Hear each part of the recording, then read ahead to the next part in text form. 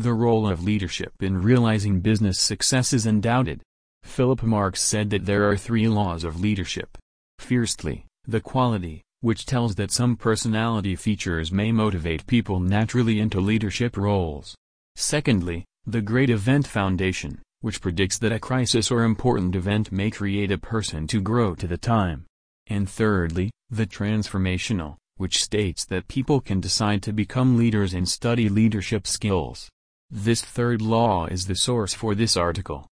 You don't have a trick to answer. You are waiting to find your leadership qualities before you can grow a leader, or wait for a pressure situation to awake before you find a leadership role, as the Great Event Ideas declares, but that you prefer to become a leader by learning leadership skills as the transformational law conditions.